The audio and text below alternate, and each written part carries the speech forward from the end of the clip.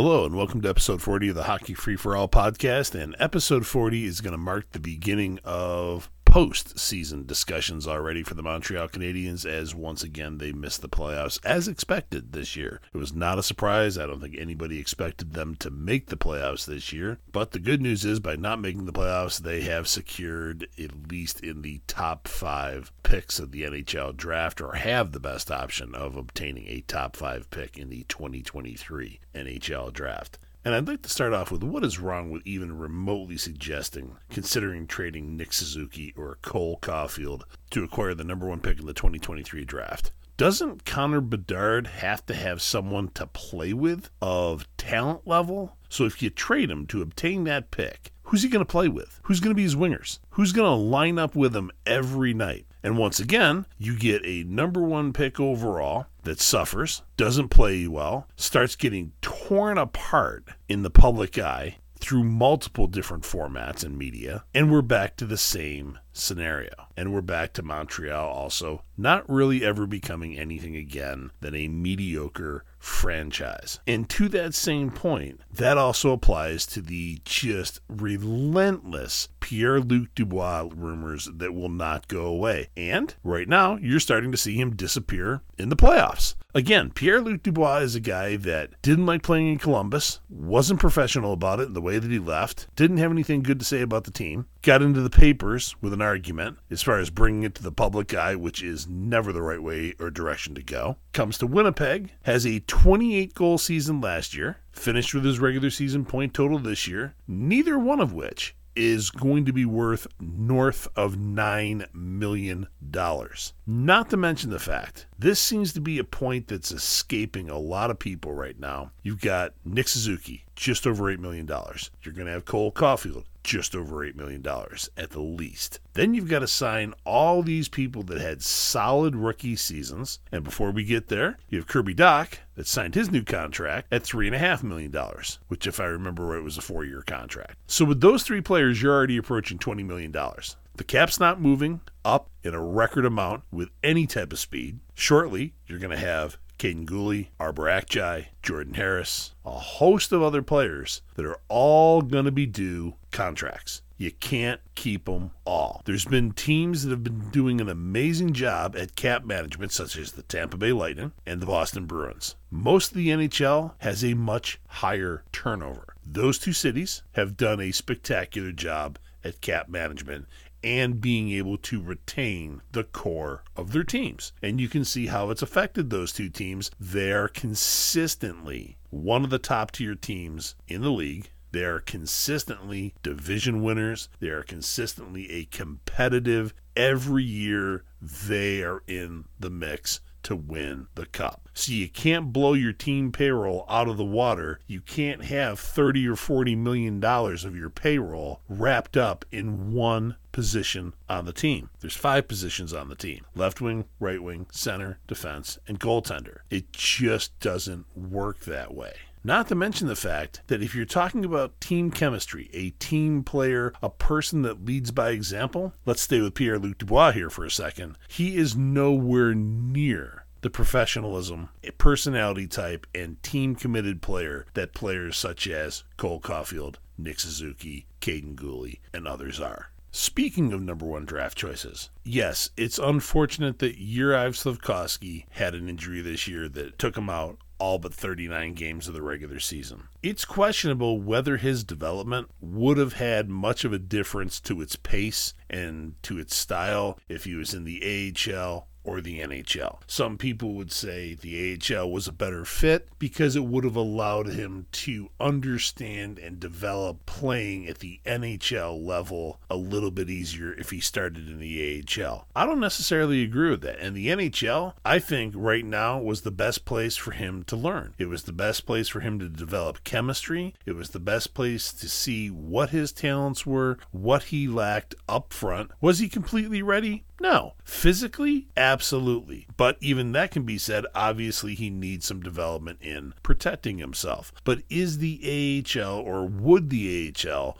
would have been the place to get that type of development. Basic concept of the AHL, everybody's trying to get to the NHL. And the AHL, in some people's opinion, is actually a rougher, more physical league than the NHL is. Because the NHL players are there already. The AHL players aren't. They're trying to prove and do whatever they can and make whatever difference they can, including playing very physical styles, which could be more detrimental to a player's development, like Slafkovski. He could have gotten injured even more at the AHL level than he did at the NHL level. That being said, I think the biggest issue with Slafkovski is you have to take a page out of the Sidney Crosby and Evgeny Malkin book with him. When Pittsburgh drafted those two guys, what fundamentally made their development so effective is they started right off in the NHL. And the Penguins were well aware that they were going to make mistakes as number 1 overall and number 2 overall draft picks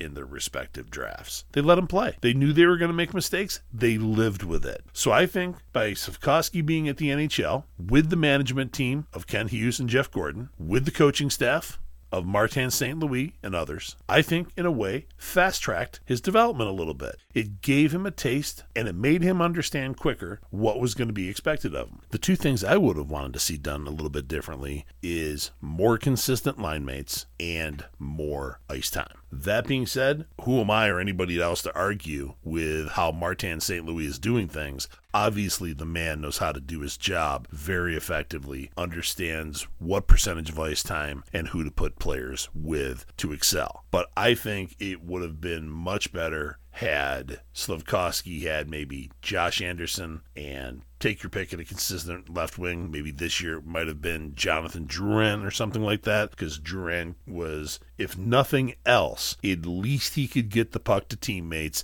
and at least he could assist in the passing game. Obviously not much of a goal scorer this year, but at least it could have helped keep the puck moving and keep Slafkovski moving around, and maybe his numbers would have been a little bit better than just 10 points for this rookie season. A set of consistent line mates, and with Josh Anderson on the right wing of him, a similar player in size, a similar player in style, maybe would have given him some NHL advice in how he's migrated through the league over the years and things like that, and how he plays. Maybe not, but at least a set of consistent line mates would have been my first choice for Juraj Slafkovski. And although a lot of people would say, but did he deserve this? Ideally, it would have been Cole Caufield on the right, Nick Suzuki at center, and Slafkovski on the left wing. Now, some people would say, do you really want to throw him out there to the Wolves on your number 1 line? Sure, because he would have gotten close to 18, 19 or more minutes per game, would have had some highly talented players to play along with, and potentially would have maybe made a better difference in his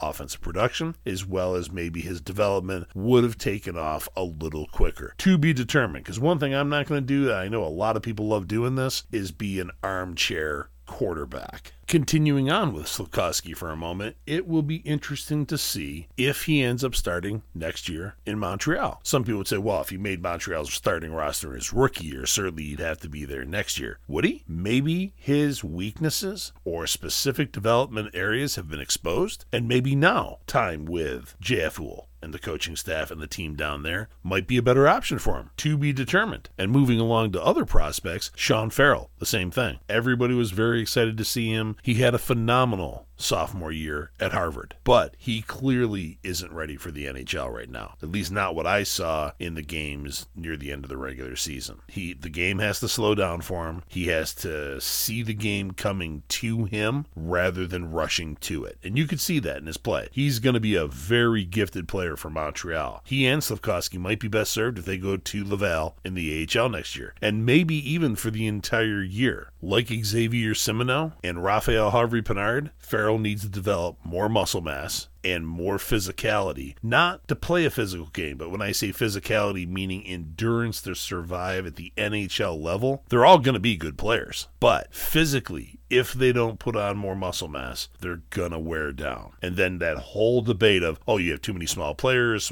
can't make it in the NHL. Small players can play just fine in the NHL. It becomes a tactical game for them. It's not about rubbing out your opponent. It's not about physically enduring the impact about every game. smaller players excel and succeed by being smart. They're positional. They know where to be. They know the traffic to stay out of. They know how to move about the ice without getting crushed or bounced off the walls like a pinball. That's the difference between the ones of shorter stature or smaller size that succeed and have longer NHL careers and aren't just obliterated. Now, argumentatively, some people could say, well, are you saying, Brandon Gallagher wasn't a physically punishing player? Yeah, he was. And Brandon Gallagher decided to go toe-to-toe with the bigger NHL players and just got hammered for years, and you now see when they choose to make that decision of a player of that stature, what happens to them. Obviously, everybody can clearly see that is worn down and made Brandon Gallagher very, very injury prone, as the last couple of years have clearly shown that impact on him. And everybody loves him. He's been the heart and line of the team. He's everything you'd want in a player. He leaves it all on the ice, but it is going to shorten his career and is going to cause some hellacious injuries. And down the road, later in his life, I hope he's totally okay and isn't one of those kind of people that is like fully arthritic with like crunkled hands and everything else and can't even move around. That would be horrible for anybody. And as we're talking about first-year players and prospects and long-term players, Jordan Harris is going to be another one of those players. Great season. I think he had a fantastic season. I think you could call Jordan Harris the most underrated player on the Canadiens this year. Had a solid rookie season, but his one priority for the offseason has also got to be to put on physical muscle so that he can maintain his level of play and even get better at it to survive the NHL level. Other than that, he's there. There is few skaters that are better than him. He's very fluid, very transitional, great first pass, very heady, smart player. But physically would be the only thing that right now would stand in his way of surviving and maintaining and improving his level, which is already a very high standard. So, some might say, well, if Slafkovski and Farrell are both in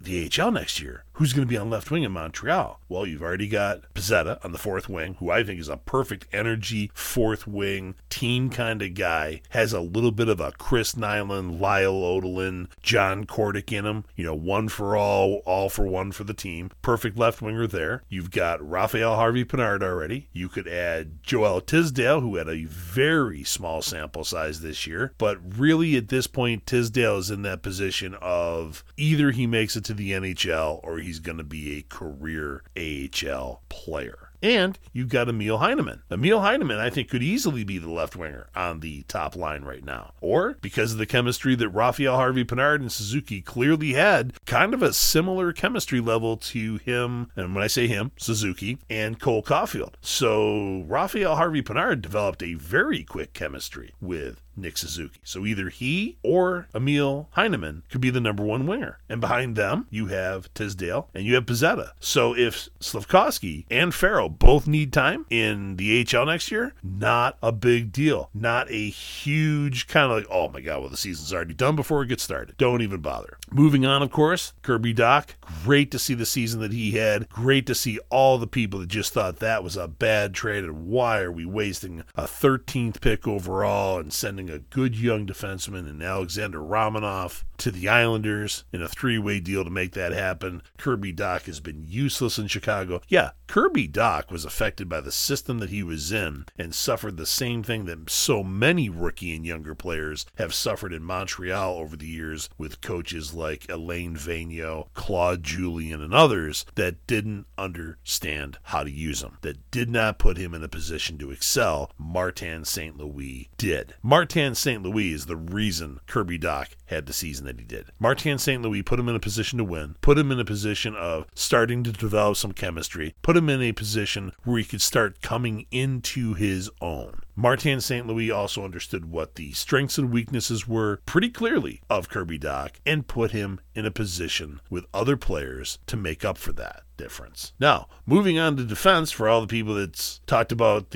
how Montreal couldn't start 3 rookies this year, ended up starting 5. You got a bit of a logjam, which is going to be great news for Laval because it is going to stack the Laval defense for a couple of seasons at least. Because in Montreal right now, clearly, you have Justin Barron, Jonathan Kovacevic, Savic, and one of the many left defensemen that you already have on the right side, whether that be Jordan Harris or somebody else. And already on the left side, you've got Caden Gooley, Arbor Akjai, and Mike Matheson. So you've got 6. You've got 5 rookies that have claimed their spots, and the veteran at a whole 28, 29 years old, who also Montreal management took a whole bunch of flack over when everybody said how Ken Hughes got robbed, sending Jeff Petrie to Pittsburgh, who just had a hellacious season. And apparently already there's rumors of they got to get him out of there, and wasn't what they expected, as they were trying to think of maybe that was the veteran defensive prospect or positional player that would gel well with Chris Letang and Sidney Crosby and the veterans and give it one last hurrah in Pittsburgh. That obviously didn't play out well. Mike Matheson has been a phenomenal addition to the team. The funny thing about Mike Matheson, everybody talks about, oh, we got to have more French players,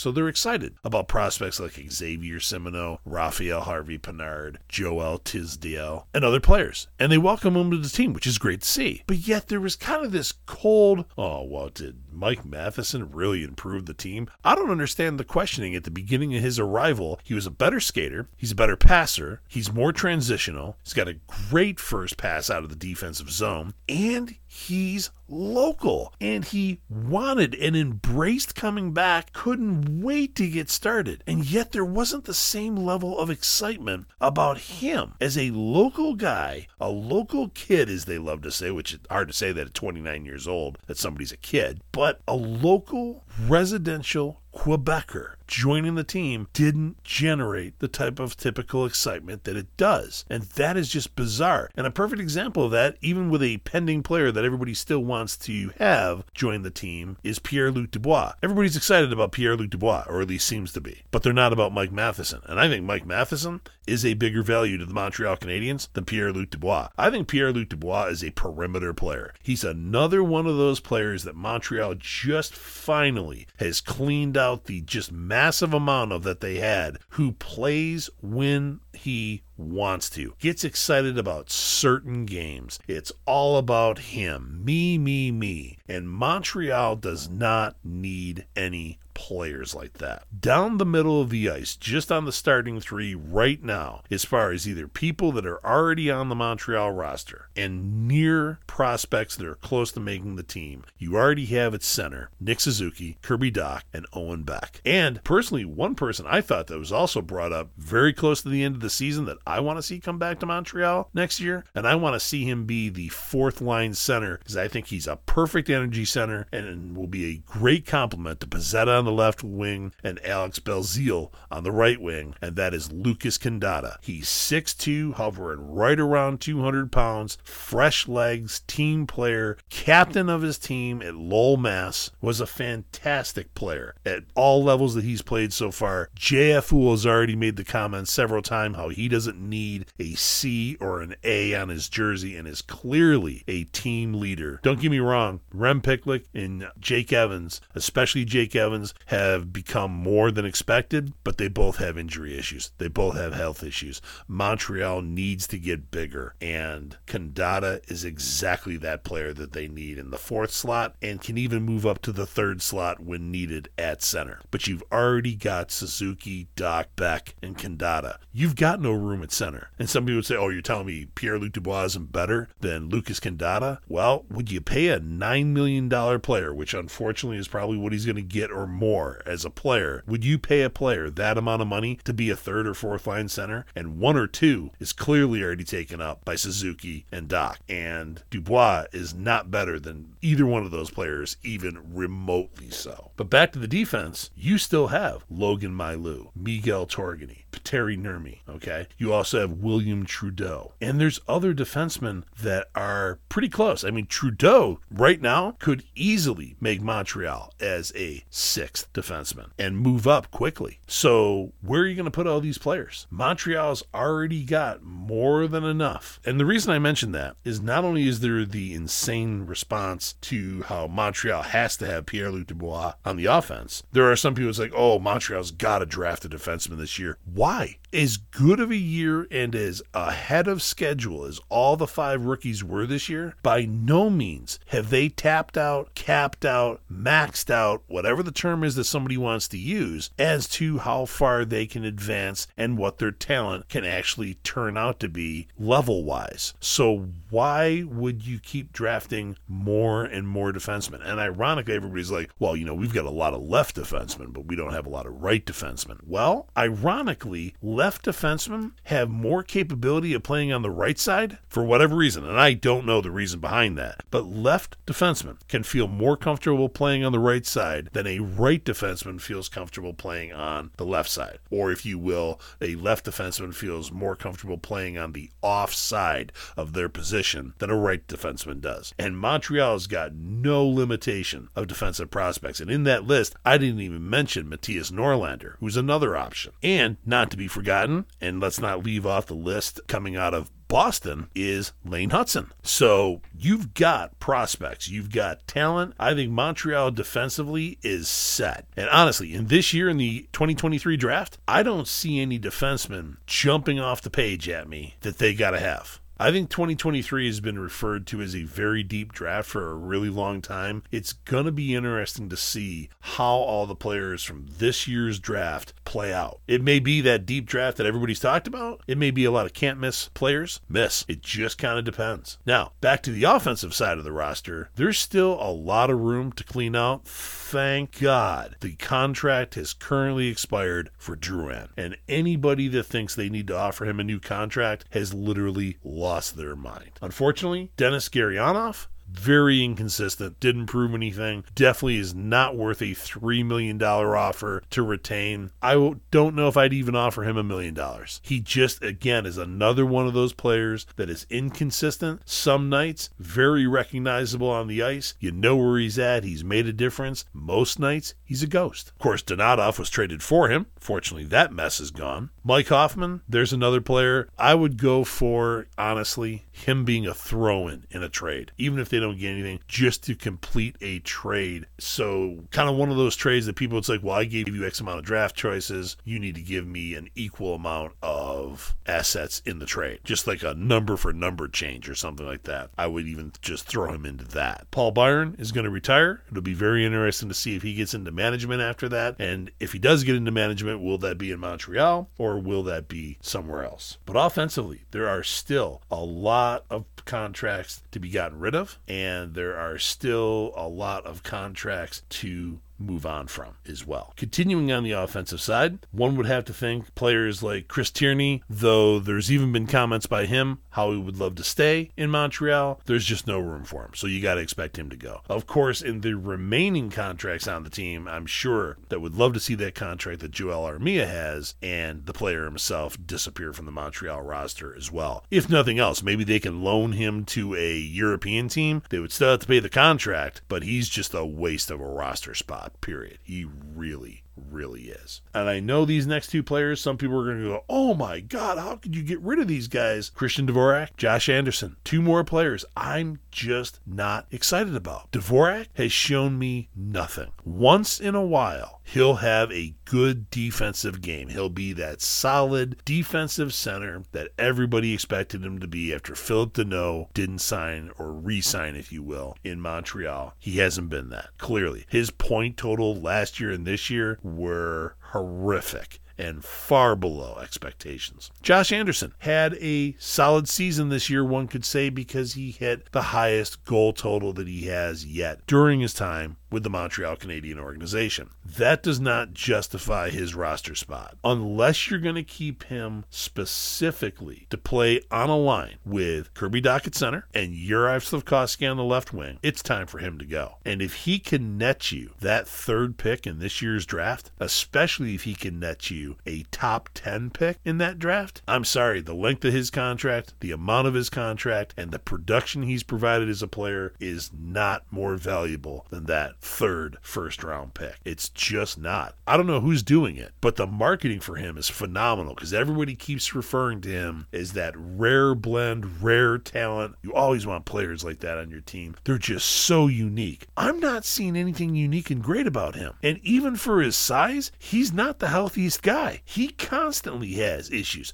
Fortunately, and I wouldn't wish this on him or anybody else, not as bad as some other people's injuries have been, but still that nagging, well, this is why I haven't been able to perform. This keeps affecting my performance. This doesn't ever really allow me to get on track. Maybe a change of scenery in a geographical warmer area is maybe what he needs, because he just has not gelled in Montreal. Again, he's another one of those inconsistent players that when he's on his game, you're like, wow, that is what I want from him all the time. Unfortunately, you just don't see it. You see it once every 10, 15 games. Well, multiply that out. That's going to be like 4 to 6, maybe 5 to 7 really wow games for the whole season. And you need wow every night. And again, like I mentioned earlier, Rem Pitlick, Jake Evans, also add to that list Chris Weidman. And I know some people are going to disagree with this. Yes, Anthony Richards has had a phenomenal season at the AHL level. That does not translate to an NHL game for him. The player that people have seen in the AHL is not the player they've seen at the NHL level. Again, there's going to be those people that sit there and go, oh, he hasn't truly been given a chance. Yes, he has. He's another one of those players that maybe he can make another roster, maybe on a Seattle, and I'm not picking on Seattle, but maybe they have a better spot for him that would allow him to shine better. Maybe Philadelphia would be a place, maybe Pittsburgh would be a place. There's just not room. Maybe there's a team that's really cash strapped that would give him a third or fourth line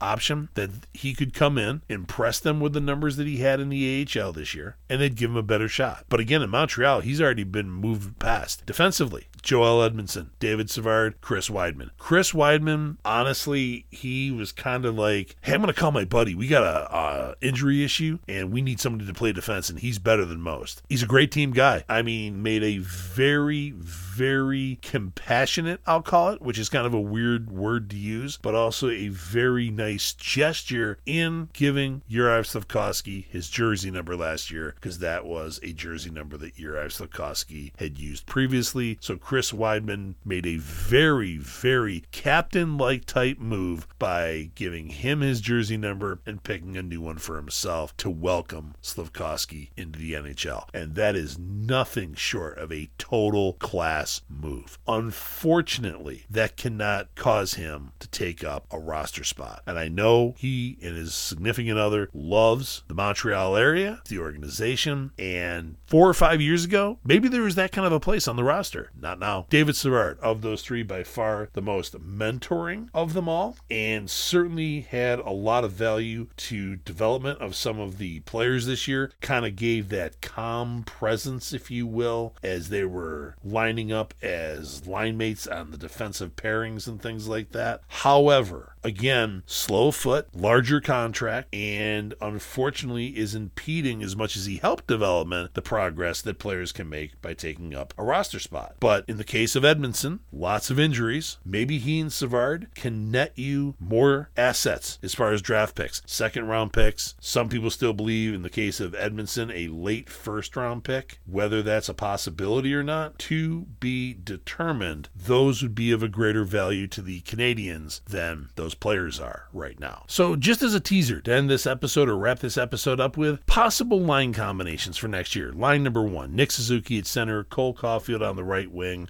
and either Emil Heineman or Raphael Harvey-Pinard on the left. Line 2, Kirby Dach, perhaps Joel Teasdale, Emil Heineman on the right, perhaps Joel Teasdale or Emil Heineman on the left wing, Jesse Ylonen or Brandon Gallagher on the right wing. Line 3, Owen Beck at center. If Montreal successfully, and Sean Monahan, we'll get more into this into the next episode, comes back, maybe Owen Beck with the mentoring of Sean Monahan, and on the right side, Brandon Gallagher or Jesse Ylonen. Fourth line. I think the perfect fourth line is Michael Pezzetta on the left, Lucas Condata at center, and Alex Belzile on the right wing. And there's your offense for next year. We already talked about the 6 solidified defensive positions, and in goal, clearly Sam Montembeault has taken over the number 1 position. And there's already some discussions on Jake Allen, which also we'll get into in episode 41, as to should he stay, should he go, and Caden Primo, of course, won't be waiver wire possible next year. They've got to take a risk at losing him for nothing. If they send him down, they can't protect him because he's beyond the years played or the time allotted for such players not to be available on the waiver wire. So is the goaltending next year going to be Montembeault along with Jake Allen, or